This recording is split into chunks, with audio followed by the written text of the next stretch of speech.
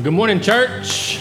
Good morning. Y'all doing well this morning? Yes? Awesome. Great. I hope so. My name is Dustin, and I get the privilege of serving as the pastor. And so just glad you're here. It's a great day, right? Amen. It's Easter Sunday, and this is the basis of what we believe, right? If Christ doesn't rise from the dead, Paul says, we do our whole life in vain. But if he did, we owe him everything back in return, right? If he really did take our sin and provide eternal life for us, then what else could we do than offer our lives as a living sacrifice to him? And so, great day to be here. I'm excited. If you have your Bibles, we're going to be in Acts chapter 4, the very end of it. One of the things we do here as a church is we enjoy going straight through books of the Bible. We enjoy starting with a passage of Scripture and building out rather than saying, what's Dustin's newest and brightest idea?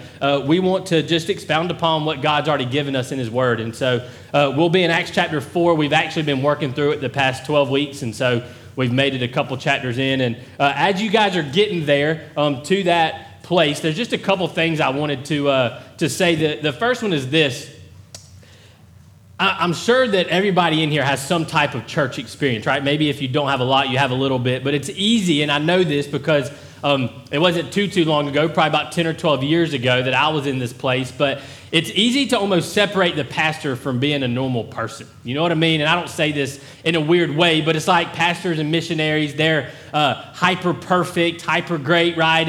And let me just say this, I celebrate today, and honestly, I shared this with our everybody that serves. We call them connectors. We have a little mini time with them before they go over there and be the real MVPs for serving with all our kids over there. But I just wanted to say this as I'm a real person, a real sinner that was saved by the grace of God, and it wasn't many years ago that I was caught in sin, right? I was a slave to sin. There was a point in my life I was addicted to porn. There was a point in my life I was borderline a womanizer, right? And all of these things had a grip on me, and there was nothing I could do. I had tried everything I could do to get myself out of it, right? But it was only by God's grace in my life and saving me that I've seen this radical change happen. It wasn't something I could pull myself up from my bootstraps to do myself. And so I say that not to start you out with a radical hit, right? I say that because today is a day we celebrate that God is still doing that and changing people's lives, and I'm no different, right? I'm not a preacher that was born saved. I didn't come out of the womb perfect. I'm still not perfect. I still sin every day.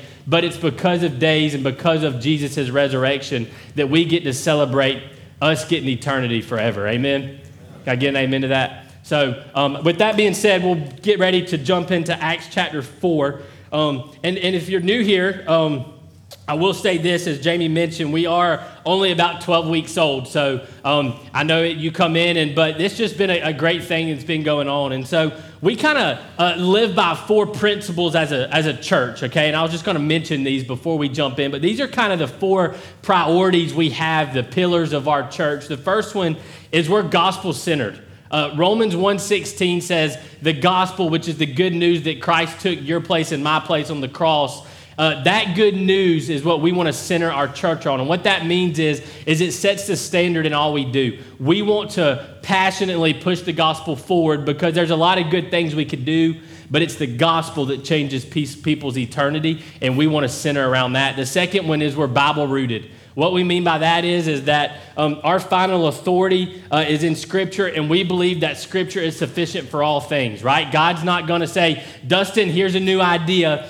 Rather, we pull back, and the foundation of everything we have comes from Scripture. That's why we're passionate about it. The third one is we're mission-driven, meaning we live in a culture and a time and everywhere it does on earth that there are people around us that don't know Christ.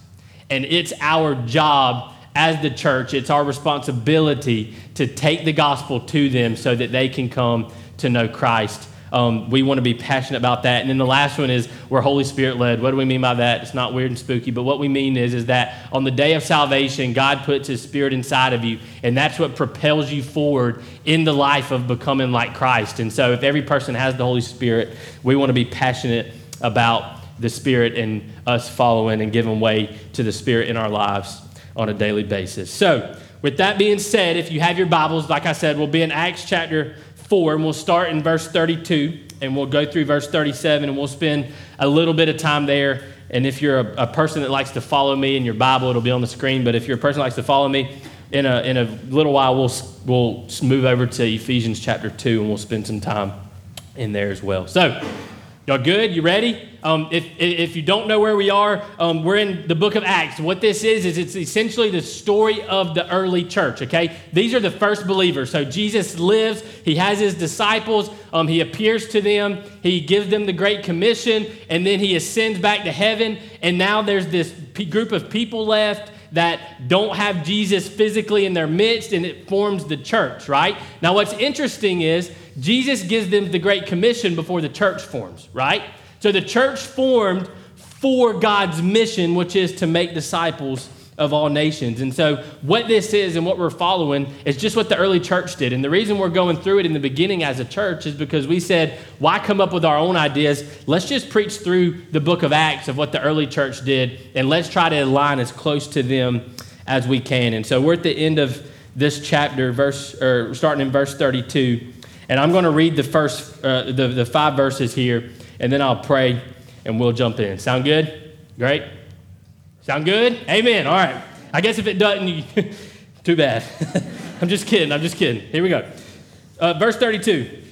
It says, now the full number of those who believed were of one heart and soul. That sounds like a good thing to name a membership class after, doesn't it? If you're not familiar with that, that's what we call our membership deal, right? It's called Heart and Soul because we say often, we don't want you to just be a member of Connection Church. That's subjective. We want you to be an owner in God's kingdom, right? Connection Church may live and die. We hope it's on for 200 years, 300 years, and generations, but the gospel won't stop or go forward because of Connection Church. We are just one of many that are linked arms trying to push the gospel forward. And so these believers were of one heart and soul, and no one said that any of the things that belonged to him was his own, but they had everything in common. And with great power, the apostles were giving their testimony. What were they giving their testimony to? What was a big deal to them? To the resurrection of the Lord Jesus. And great grace was upon them all. Verse 34. There was not a needy person among them, for as many as were owners of lands or houses sold them and brought the proceeds of what was sold and laid in it at the apostles' feet, and it was distributed to each as any had need. Thus Joseph, who was also called by the apostles Barnabas, which means son of encouragement, a Levite, a native of Cyprus, he sold a field that belonged to him and brought the money and laid it at the apostles' feet. And that's God's word. So let's pray together and we'll jump in and unpack it. Father, we love you. God, we're thankful for your grace and mercy. God, we're thankful for the cross and resurrection. God, without that, we would be hopeless. God, without that, God, we would be bound to sin and bound to earth, and God, eventually bound to wrath because all of us deserve that apart from your grace. And Father, we thank you for that this morning. God, we celebrate it this morning. And Lord, I just pray now that your word would speak to us. God, I pray this wouldn't be some type of pat on the butt speech, but God, it would be expounding upon your word. God, that your word would not return void as it says, but it would get in our heart and our lives. It would reorient our lives. It would give us a new point of reference. God, it would ultimately, God, cause our affections for you to be greater because of it, Lord. And so, God, we love you so much, and we thank you for the cross, Lord, and the resurrection, and for providing salvation for us. And it's in Jesus' holy name we pray. Amen, amen. Now let me start as we jump into Scripture by asking, has anybody ever done anything that they're semi-embarrassed to tell somebody? All right, half of you, maybe, okay? We know that's more like 100%. But let me tell you something quick that happened to me not long ago, and then we'll jump into the Scripture because it kind of leads us into it. But my wife and I have a 2-month-old baby. He's actually a little bit older than that, like 9 weeks. But anyways, I don't ever get that. It's like, at what point do you quit calling them months and weeks and where that ends? Somebody told me the other day they had a 24-month-old, and I'm like, anybody else? Is that weird? That's 2 years, okay? But anyways, I say that to say we have a couple-month-old, and going back a couple months, we're low on sleep, we're tired, there's a lot going on, the church was starting, the baby was here, and we just had a lot going on. And there was one Sunday after church, we had our Heart and Soul, and I was leaving. I called my wife. She said, will you stop and get dinner on the way home? So I'm over on the east side, and I'm going to Arby's. Well, I'm driving into Arby's, and I pull in, and I pull up to the drive-thru. And when I get to the drive-thru, they say, welcome, what would you like? Or, whatever they say. And I say, well, I want one classic with potato cakes and a Diet Coke. And the person says, sir, we don't have potato cakes. I'm like, this is Arby's. You have potato cakes. I don't know if I need to tell you your menu, but you have potato cakes. Then they say, well, you want the classic? And I'm like, yeah, just the classic mid, the regular roast beef sandwich that you're famous for. I'm like, this guy is drastically confused, okay? So long story short, we go into the next order, and I'm like, do you guys have a 4 for $4? And they're like, yes, we do. And so what you can realize is in the moment, my brain is fried, okay? Long story short, I could tell this over and over because the conversation between me and this poor guy went on for like 5 minutes because I was trying to convince him of the menu. Listen, I had pulled up to what I thought was Arby's, and I was in the Wendy's line, okay? And they're sitting there thinking, and then, I had gone through, and somehow he had like come up with the order of every order I've ordered, and it was like 6 orders. We were getting food for the whole family, and so it's like $42, and I'm like, and I've worked in a restaurant before, so that's on the screen. They're already back there making it, and I feel terrible. I'm like, do I just still buy the food and just get what they give me? Or, do I go to Arby's? And I'm thinking, my wife's at home. She's like 3 days past having a baby. If I bring Wendy's home and she expects a classic roast beef sandwich, this ain't gonna be good, you know what I mean? So I'm like, man, I'm sorry, just forget the order, and I just drive away as fast as I can, you know what I mean? I'm like, get out of here, I hope you never see my truck again, right? So I say that because here's what happened, and here's what I think can happen to us, right, and how this relates to the early church. But what had happened is I might have been talking on the phone, but also my brain was fried. I really don't remember if I was talking on the phone or not, what happened is I wasn't being intentional about what I was doing, right? I was just doing what became second nature. And I'm here to say, in our culture, it is second nature, right, to think there's a God. It's second nature to believe that there's maybe a higher power, or maybe go to church, and those things are quote unquote normal. But it's not really normal in our culture to intentionally follow Jesus. You follow me on this? It's very normal in our culture for most of us to have maybe grown up in church or whatever else, but it's not normal for us to intentionally get into God's word every day. You see what I'm talking about here is if we do what's natural, we get a little bit, but at the end of the day, if we're not intentional, we find ourselves in a different place than what the believers did. And so here's what I want to say. If we're not careful of that, what we do is Jesus tells a parable, and I'm going to summarize it quickly, but he throws out seeds. If you're planting a garden, it's a good time to do that. I had an older wise person, I don't know if I should say older, I don't know if people get offended by that, but older wise person tell me this time of year, Good Friday was a good day to plant your garden. So anyways, Jesus tells a story of planting seeds, right? And he says he plants it, he throws seeds out on 3 different things, and what we all do is he throws it on rocks, and it withers and doesn't grow, and then he throws it on the good soil, and it comes up and grows. And what we're all think that we normally do is we all assume we're which one? The good soil, right? And it's the same way here with me being intentional is we all assume we're intentional with following Christ, but I would say that it's easy for us to not be intentional as the early believers were. So here's what I want to do. I want to talk about 3 things that we get from this passage that the early believers were intentional about understanding, right? 3 things that they had in their head that wasn't second nature, but that they pursued at intentionally, okay? And here are the 3 things. I'll go ahead and give them to you, all 3, so that you can write them down, and then we'll unpack them. We'll spend a little more time on the second one than the other 2, but we'll get through them. The first one is this, is we are not our own. We'll unpack that in just a minute from those first couple verses. The second one is they believed and understood and preached the gospel.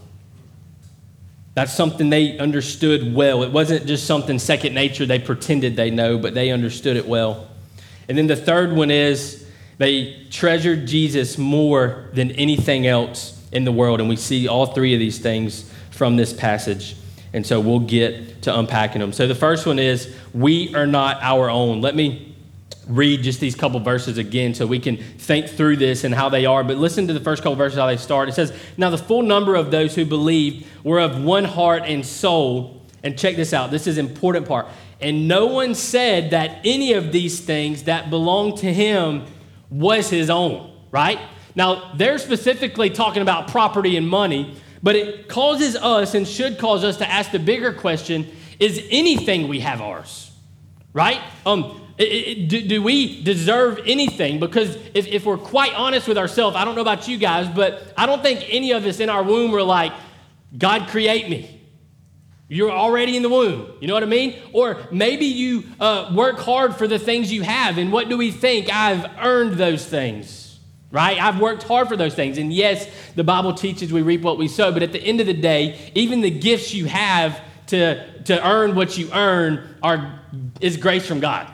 You follow me on this? Is that everything we have in life, listen, including life itself, it's not ours. It is something that we are stewarding for God, right? Paul talks about this in 1 Corinthians chapter 6. He says, we are not our own, but rather we are temples of God, right? We are worship places of God. And when the veil torn in the New Testament, you don't now have to go to the temple to worship. You can worship here. And the temple was the one place they made sure was in awe of God and worshiped God at all times. And now that's how we treat our bodies. You follow me on this? Think about this. In Genesis 1, it says God created the heavens and the earth, right? In the beginning, God created the heavens and the earth. Listen, most scientists are going to give you 3 things that you need for creation. So some people would say that we come from nothing, right? Nothing and nothing boom together, and here we are. I can't follow that logic, okay? But in the beginning, God created the heavens and the earth. Think about this. There's 3 things you need. The first thing you need is time. Right? People say, where did God come from? That's a time question, and our God is not bound by it, right? He creates time. The second thing is he creates space. He created, in the beginning, the time slot, he created the heavens. He creates the universe. He creates the space for something to happen. Once again, if God created it, he's not bound by it. And then the third thing he created was earth. You follow me on this? And so he has something in his creation, and then the rest of Genesis 1 pours down and says that. So what I'm saying that, I don't run through that just so you can remember that and think through that. I say that because if God is that powerful and he creates us, then we should realize then that our life doesn't belong to us. My life is not Dustin's life. My wife's life is not Rachel's life. My son's life is not Dax's life. We are all children of God. Right? We were all created by God. Romans 1 says it this way. Romans 1 says you can look around and you see creation, you see trees, you see stars, you see this big stuff. And naturally, we look at that and we think, I didn't put that there. There's something bigger than me out there. Right? And then Paul goes on to say that we stand condemned by that God because we know he's there, but we need to find a way to be right with him. And so what happens is when we realize that our identity, as for the disciples, is not something that's given to us from other people. It's not something we work up from within ourselves. It's something that's given to us from an external source, namely God, right? Think about this with me. Our worth doesn't come from what we can do. And this is directly opposes culture if you think about it, right? Women, you will find your identity if you can lose enough weight, if you can be pretty enough, if you can impress enough people and get enough likes and enough followers. You can have an identity, and God says, no. That means nothing. Your identity comes from me. Men, maybe we think we get our identity from how much we work, or we stand around and we talk about how much money we make, or how strong we are, or how good of an athlete we were back in the day, right? And we work up this identity of who we are, but at the end of the day, those things will come and fall, but our identity comes from the external source of God. Think about it. Our identity comes from the one who was willing to pay for our lives and give it to us, right? You are worth more than what we can accomplish here on earth. And how do we know that? Because something is worth what somebody's willing to pay, right? Think about it this way. A couple years ago, my wife and I were selling our first house. And the appraiser came, and it was kind of when the market was first starting to boom, and somebody had given us a lot of money for our house, or was about to give us a lot of money for our house, a lot more than I thought it was worth, but I wasn't keeping up with the market a lot. And the appraiser comes by, and he says, your house is great, looks nice. And I'm like, well, do you think it'll appraise for what we sold it for? And he said, I think it'll appraise for whatever somebody's willing to pay for it, right? And I'm like, oh, that makes sense. That's a good idea. Well, think about this with Jesus. What was God willing to pay for you? His entire life, right? He didn't say, I'm just willing to give a little bit or whatnot. He said, you are worth it enough. And in the midst of that, what we realize is that we are not our own, right? Paul says we are bought with a price. The precious blood of Jesus is what we are bought with. And so as our identities will be fleeting, listen, think about a middle schooler's identity being caught up in being popular and a high schooler's identity being caught up in the attention that they can get from the opposite sex. And then college, your identity is how well you can do or how many friends you can have. And then how beautiful your house is and your money, and then how well you can retire. And we form these identities our whole life, and it's like a hamster on a wheel. But what I'm here to tell you is those identities will all be fleeting, right?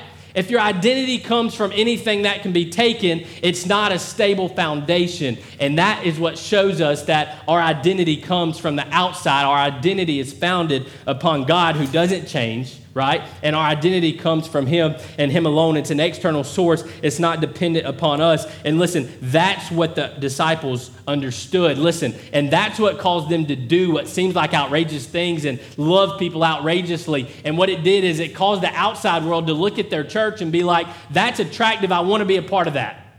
Right? Could you imagine being a woman in those days where it's normal just to have many husbands and you're fighting for attention and fighting for attention? You see this group of people and the men treat their wives with love and respect and they just live in all of them and serve them well. If you're a woman in that time, you're thinking, I want to be a part of that. You follow me on this? It's like there was something different about it. And what was different is they understood that they were not their own. Their life and value came from something else. Listen, 2 quick things we learn since we're not our own. 2 quick ones. The first one is we're not here by accident. I could go into that. I kind of already did with Genesis 1:1, but we are not our own. And so what that shows us is that we were not created by accident. The second one is this, is we have a purpose deeper than a purpose we can even create ourselves. One thing I've noticed, and I think this is just normal, is we all want to be important to some degree. You know what I mean? It's like you get in a group of people, and y'all know what I'm talking about. You get in a group of people, and somehow you're trying to talk about how important you are. You know what I mean? It's like I'll never forget when I went off to college for the first time, and I was driving to go get something to eat or something. I called my mom and told her, and she's like, "Why'd you tell me that?" I'm like, "I felt like somebody needs to know." You know what I mean? Somebody needs to have an idea of what we're conversating about. I need to be important. Somebody needs to know about me. And so it's the same thing that always happens, but we have a purpose deeper than that, and it's something more. It comes from our Creator. It comes from the God of the Bible, and that's what it's rooted in. And so that's the first thing we see, is that we are not our own. The second thing is this, it comes from verse 32, but is that they believed and preached the gospel. They understood the gospel clearly. I think this is so important because I honestly think this is one of the things that it's easy for our culture to take for granted, is we say we know it, we say we believe it, but then it's like as soon as somebody asks us one question, we step back. But if somebody comes and asks you a question about something else, you have all the answers. You know what I mean? It's like there are many people that could tell you how to hit a baseball like you wouldn't believe, or how to build a house in every part of the construction process, or put a fire out, or how to teach kids, right? You could go on with every profession, how to save money, how to be financially smart, and all these things. But then it comes to the gospel, and there's like a very low understanding of what it is, but not for them, right? Not for them. They were testifying to it over and over. Verse 32, it says, or verse 33, it says this, and with great power, the apostles were giving their testimony to the resurrection of the Lord Jesus, and great grace was upon them all. And so you say, Dustin, well, what exactly is the gospel? What is all this about? What are we singing for? Why do we sing? Why do we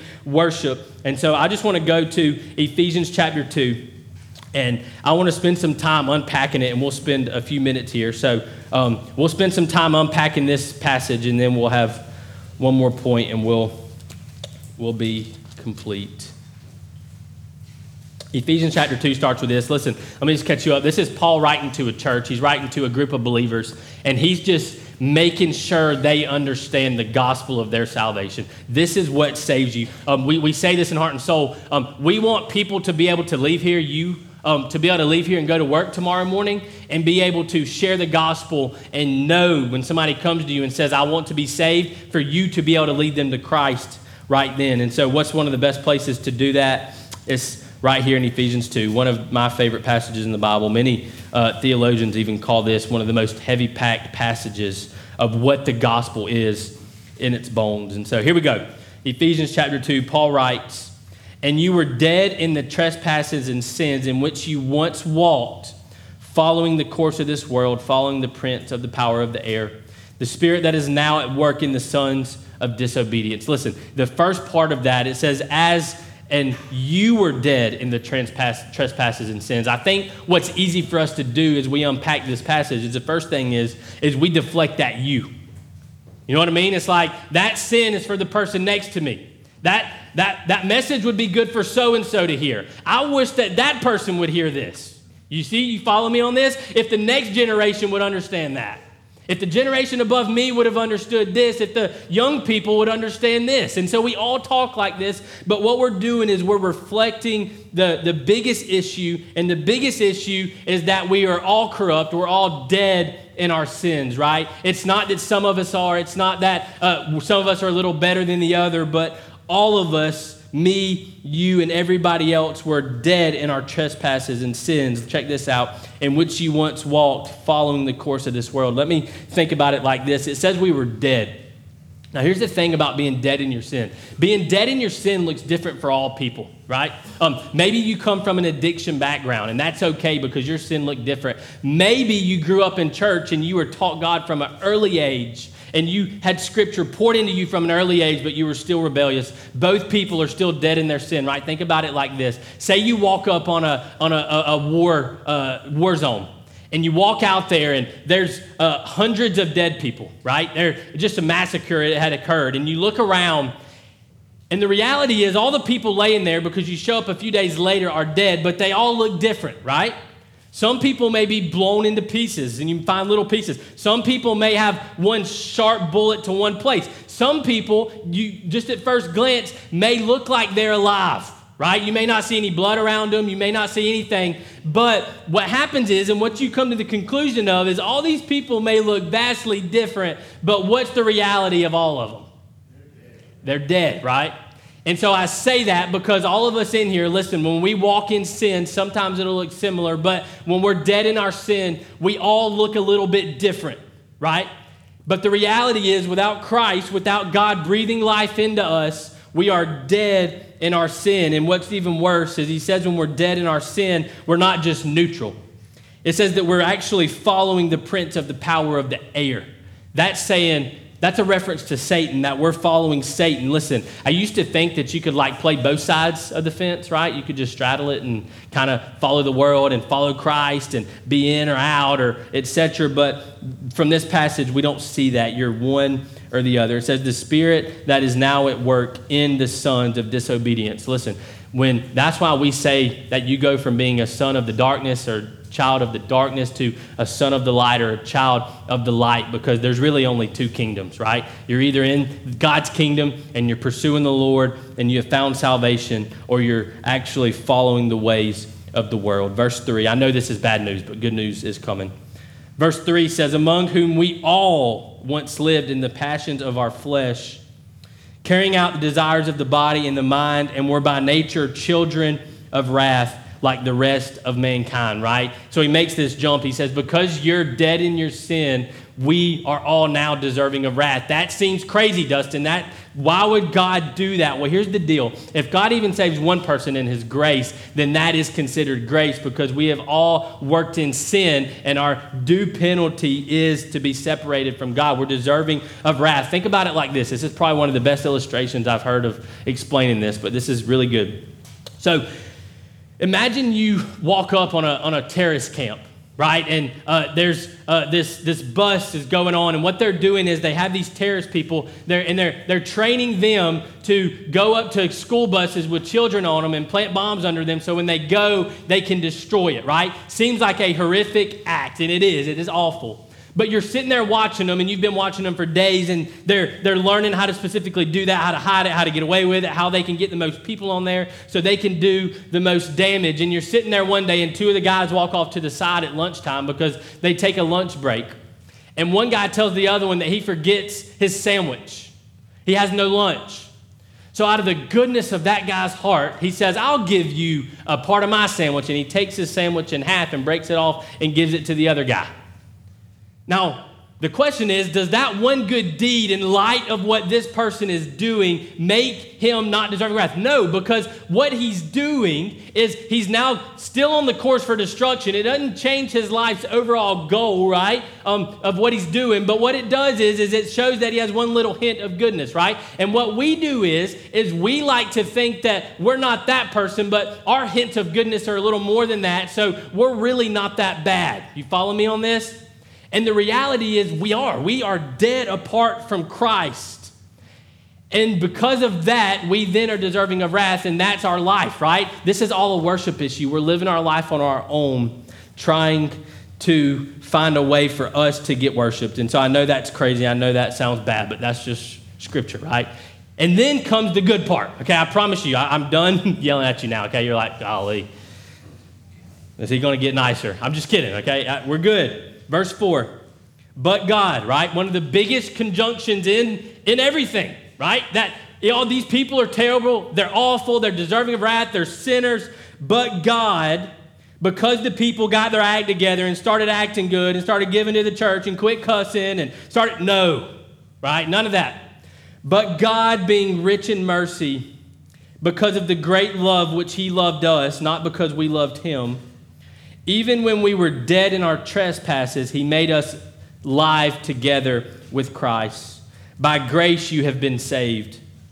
And he raised us up with him and seated us with him in the heavenly places in Christ Jesus. Listen, here's one of the most beautiful things about our God is when you become a child of God and you get saved, you don't just go from C team to JV. You don't just go from the bottom line to a midway. You get seated with Christ, right? We are co-heirs with Christ. We get everything Christ gets. And that's one of the most beautiful parts of the gospel. That's what it means when he says he seats us with him in the heavenly places with Christ Jesus. Verse 7, so that in the coming ages, heaven, he might show the immeasurable riches of his grace and kindness toward us in Christ. Verse 8, for by grace you have been saved through faith. And this is not of your own doing, it is the gift of God, not as a result of works, so that no one can boast. For we are his workmanship, created in Christ Jesus for good works, which God prepared beforehand that we should walk in them. There's one conjunction there I want to talk about. It says that, and this is not of your own doing, in verse 8. And this, what is he talking about when he says this and this? He's referring to the two things that have happened before, that by grace you have been saved through faith, and this does not happen for your own works, because then you would get the glory. Think about this. We say this often. If you had to get to 100 and you work up 50% of the way and Christ comes down 50% of the way, you deserve 50% of the glory. But what this is teaching is that we're dead and Christ comes and brings life in us. So it's not a 50-50 thing that we're putting in a little bit of work with Christ. It's that in his great love for us, he comes down and breathes life into us, and he does 100% of the work. Therefore, he deserves 100% of the glory. Amen? And so what happens is in that we understand that forgiveness of our sins and what he's done for us is a massive deal. Think about it quickly like this. Say you loan your car out, your best car, to somebody, right? And they take off with it, and they're going down the road, and they're driving, and they run right in the back of somebody. It causes like a 5-car pileup. Well, here's the deal. You didn't realize that that person was going to do that, right? You had no idea that they were going to do that. And so it causes thousands of dollars of damage. And then you call your insurance company and you realize that by accident, your insurance had just expired. And now you're hundreds of thousands of dollars in debt, right? You owe all these people this money, but thankfully you're rich. Right? And the person that you let borrow your car comes to you and tells you all this, and you're thinking, wow, that's crazy. Now, in the end, when you do this, right, this person comes to you and tells you all this stuff that they have done and this debt they've accumulated, all this damage they've done. In that moment, you can't just erase it. You follow me? The damage has already been done. All you can do in that moment, the best you can do, especially since you're rich, right? I created you as a rich person. The best you can do is you can absorb all of that, right? You can't take it away. You can't undo it. You absorb all of that, and then you pat the person on the butt and say, it's all right, buddy. Go ahead. I'll take care of it. And what you've done then is you have forgave that person and absorbed everything that came along with him or her. You follow me on that? Listen, that's what Christ has done for us, right? The damage has been done. All of us in here have worked in sin, right? All of us, as Paul says, not a couple of us, not those of you that have worked yourself up well enough, but all of us were deserving of sin. And listen, it wasn't that the damage has been done when we worked in sin, right? It wasn't that we could go back and undo it. But in that moment on the cross, right, Christ absorbed the wrath, the penalty that we deserve. He absorbed it all for us. And then he didn't say, now go live a miserable life. He's loving enough to say, I'm going to give you spiritual life, and it's going to be the best thing you could ever imagine. And not only that, you're now going to get to enjoy eternity forever. So not only am I absorbing your punishment, I'm willing to give you something better than anything else the world could offer. And not only that, as it said, we get to be co-heirs with Christ. Are you following me on this? Can you imagine when you just think back to what was going through Christ's head, the week of Holy Week and him leading up to what he was doing, and then to have the audacity on the cross to say things like, forgive them for they know not what they do? The amount of grace and love that comes from our God should do nothing but leave us in a place of worship and awe, you guys. And listen, I think when we lose that, what we do is we lose sight of the cross. And that's what the early believers were not doing.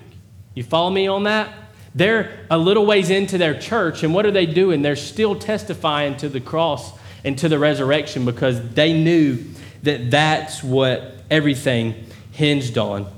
There's a quote from Spurgeon, one of the great preachers, that I wanted to quote from him. This is what he says. He says, too many think lightly of sin and therefore think lightly and condemned, or think too lightly of the Savior. He who has stood before his God, convicted and condemned with the rope about his neck, is the man that will weep for joy when he is pardoned, to hate the evil which he has been forgiven for, and to live to the honor of the Redeemer whose blood he has been cleansed by. Right? It's in the moment when we understand who we are apart from Christ that makes Jesus all the more sweeter. Can I get an amen? That's what makes all of this seem great. There's one last thing I wanted to share before we get to our third point, and it'll be quick. There's a guy named Robert Coleman. I know some of y'all probably wonder how I think of these stories and analogies. This one's straight from somebody else, so here we go. There's a guy named Robert Coleman. He wrote a book you may have heard of called The Master Plan of Evangelism. He was a theologian, pastor, but he tells a story, and he tells this story, and this is kind of how it goes. There's a little girl who's 7. She has an older brother who's 9, and the doctors find out that she has a very rare blood disease. This is a true story. A very rare blood disease, and so they need to figure out, but the doctors can't figure out how they can solve it, right? They have no idea. They're stumped. They've never seen it before. They don't know what to do, but what they realize is that her older brother, who's 9, had the exact same disease about 3 years prior. And so they go to him and say, hey, would you be willing to give your sister some blood, a blood infusion, so that he can then have antibodies for her blood disorder so that she can live? And the little boy's like, sure, why not, right? And he seems a little hesitant, but he decides on it. And so a few months later, they set it up, and they're really worried, but they look, and the doctor goes in, he puts the IV in the little kid, and he looks up at the doctor, and the doctor kind of has tears coming down, and the little boy looks at the doctor, and he says, how long? And the doctor says, how long for what? And he says, how long until I run out of blood and I die? Right? The little boy was willing to shed his blood for his sister, and he didn't understand what a blood infusion was, right? Now, I say this as completely honest and transparent as I can be. That's how I chalk up Jesus' blood a lot. Can we be honest, right? Is that I'll just take it a little bit when it's ready, but I don't know if I'm really willing to give it all back, right? We say this often. If we had the worst debt we could ever have and Jesus paid it for us, you would naturally say, if I deserved death and Jesus gave me life, I would then live my life for you, right? But it's when we see the cross and its magnitude that causes us to love God with all the magnitude that we can, right? It's in that stirs us up and stirs our heart to love God more and more. Listen, I don't share that because I'm trying to just shake you or rattle you. I share that because this is the gospel that we celebrate today. Amen? I mean, this is what makes Easter beautiful. It's not because we get to wear awesome dresses and pretty shirts and look great today, right? It's because Jesus was a real person who shed real blood, who really resurrected and really did all of that for our salvation. And that's what makes him worth worshiping. Point number 3, and we'll get ready to wrap up. The next thing we see from verses 34 through 37 is that they treasured Jesus more than anything else. Listen, if we understand point 2 and we understand the gospel and all its worth, this becomes natural, right? You treasure, to verse 34, it's fairly easy to see how these disciples are getting to this place, but it says this: there was not a needy person among them. As many were owners of lands or houses, sold them and brought proceeds of what was sold. So they sell them and they bring it all together. Why? Because they're not their own, because they understand what Christ did for them, and they're selling their land compared to what Christ did for them was really nothing, and they treasured Jesus more than anything else. That's why they were willing to do this. And they laid it at the apostles' feet, and it was distributed to each as any had need. And then Joseph, who was called Barnabas, which means son of encouragement, a Levite, native of Cyprus, he sold a field that belonged to him and brought the money and laid it at the apostles' feet. Listen, I think they're doing this by choice, so we're not saying that everybody needs to just go sell and give, right? They're doing it as choice because there were many needs. And so, but I think the deeper thing here that causes us to question is, what do we treasure most, right? Do we treasure Christ most? Listen, not one time a year, not twice a year, not Sundays, not 52 times a year, but in the small decisions, right? We say this all the time. Following Christ is not just an emotional, spiritual high for a couple weeks that comes down. It's making habits and little decisions and little more habits and little more decisions and then more habits and more decisions that cause you to become more like Christ, that causes Christ to be more at the center of your worldview and causes Christ to be more of what you live your life for. Listen, I totally understand that many of you in here, right? You wake up tomorrow morning and Easter's over and you're back to your 8 to 5 or you're back to work, and it becomes an easy thing, right? But that's what makes this so important, is that when we treasure Christ above all, we take Christ with us, and we realize that your job is to be leveraged for Christ. Your kids are to be to leverage for Christ, because in the end, nothing is our own. And so here's just a couple questions I think it's easy for us to think about. What do we treasure most right now, you guys? I would say this: what is something you wouldn't miss that you would reschedule everything else for? Right? I had to do a wedding yesterday. It was hot, wearing a suit. I thought about wearing a suit. You know, I think like when my grandparents and stuff think of me being a preacher now, they probably think of me in a suit. You know what I mean? They don't think back in the day, but I wore a suit all day yesterday, so I didn't wear one today, right? But I had to do a wedding yesterday. Well, we also had a family Easter obligation. Well, here's the deal. Which one of those do you miss? Can't call my friend up, hey, I can't do your wedding, right? Why? Because it was a higher priority. And so the question becomes, what is our highest priority? What do you schedule everything else around, right? What are you not willing to miss? That's probably one of your highest priorities. And let's be real, work is high on that list, as it should be. But work is not everything either, right? Your purpose is deeper than what you do for a living. I think what that causes us to do is it causes us to think of Christ, right? Like Matthew 13, like the parable where it says that Christ is like a treasure in a field, and he was willing to go sell everything to buy the field so that he could find Christ. And I think that's the hardest thing for us to do in our culture, especially the hardest thing for do. And listen, what our culture wants us to do is just slightly get our eyes off Christ, right? Enough to make us feel good, but just enough that we're really not worshiping God for who he is. And the way we treasure Christ the most is from point 2, by looking back at the cross and understanding what he had done for us. Amen? And so everything, and I repeat, everything centers around the cross and the resurrection, right? The idea that you and I, in our sin, dead in our sin, deserving of not God's grace, but he would be loving enough to lavish on us his love and grace, as Ephesians 1 says, that he would go to the cross for us, right? Bear our sin, not only just bear it, but then seat us after we place faith in him as a co-heir with him, with Christ. And then not only that, he resurrects 3 days later, right? Why did he resurrect? For primarily two purposes, right? He resurrected, number one, to show that sin and death would not have a hold on us anymore, right? Whatever sins that have a grip on you, Christ did away with them, right? Whatever sins are holding you back, Christ killed them. He did away with them. And then the second one was to show that the sacrifice that he had made was validated by the Father, right?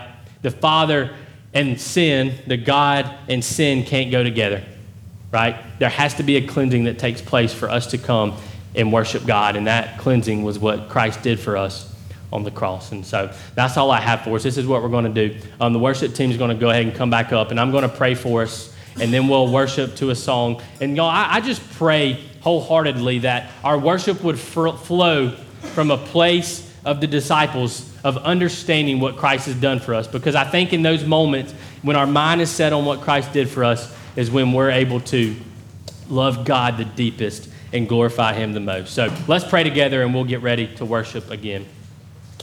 God, we love you. God, we're thankful for your grace and mercy. God, I'm thankful for your grace and mercy. God, I know now that, God, it's not the funnest thing to, God, talk about sin, talk about, God, who we are apart from you. But Lord, I pray now that we would all have an understanding of that, as Paul says, so that we can worship you for all you're worth. And God, that it doesn't mean that we have to be robots, God. There's freedom in our following you, but God, that we would stand in awe daily of what you've accomplished for us on the cross. And so, God, quickly, if there's anybody in here, I just want to quickly say this. If there's anybody in here who has not placed faith in Christ, and you would say that I maybe didn't understand the gospel, maybe I really didn't understand what Christ absorbed for me, I didn't really understand my position before understanding the gospel, my position of deadness apart from Christ, and you came in this morning and you want to say yes to Christ. You want to give your life to Christ today. And this is not an emotional plea, right? This is just a decision you're making in your head to say, by grace I've been saved, and now I want to place faith in Christ. And so if there's anybody in here that wants to do that now, would you raise your hand? Is there anybody in here? I'll give you just a few seconds. Anybody that wants to place faith in Christ? If it is you, will you raise your hand a little bit high? We're actually going to have somebody come by and grab you if there's anybody that wants to raise their hand. Great. Well, let's finish praying and we'll move on. Father, once again, we're thankful. God, we're thankful for your grace and mercy. And God, just pray that we would see you for all your worth. God, we would see the cross in a new light daily. God, that it would cause our worship to flow. God, it would cause us to reorient things and love you all the more. And God, just thank you for all you've done for us. And we pray this in Christ's name. Amen. You can stand and we'll sing.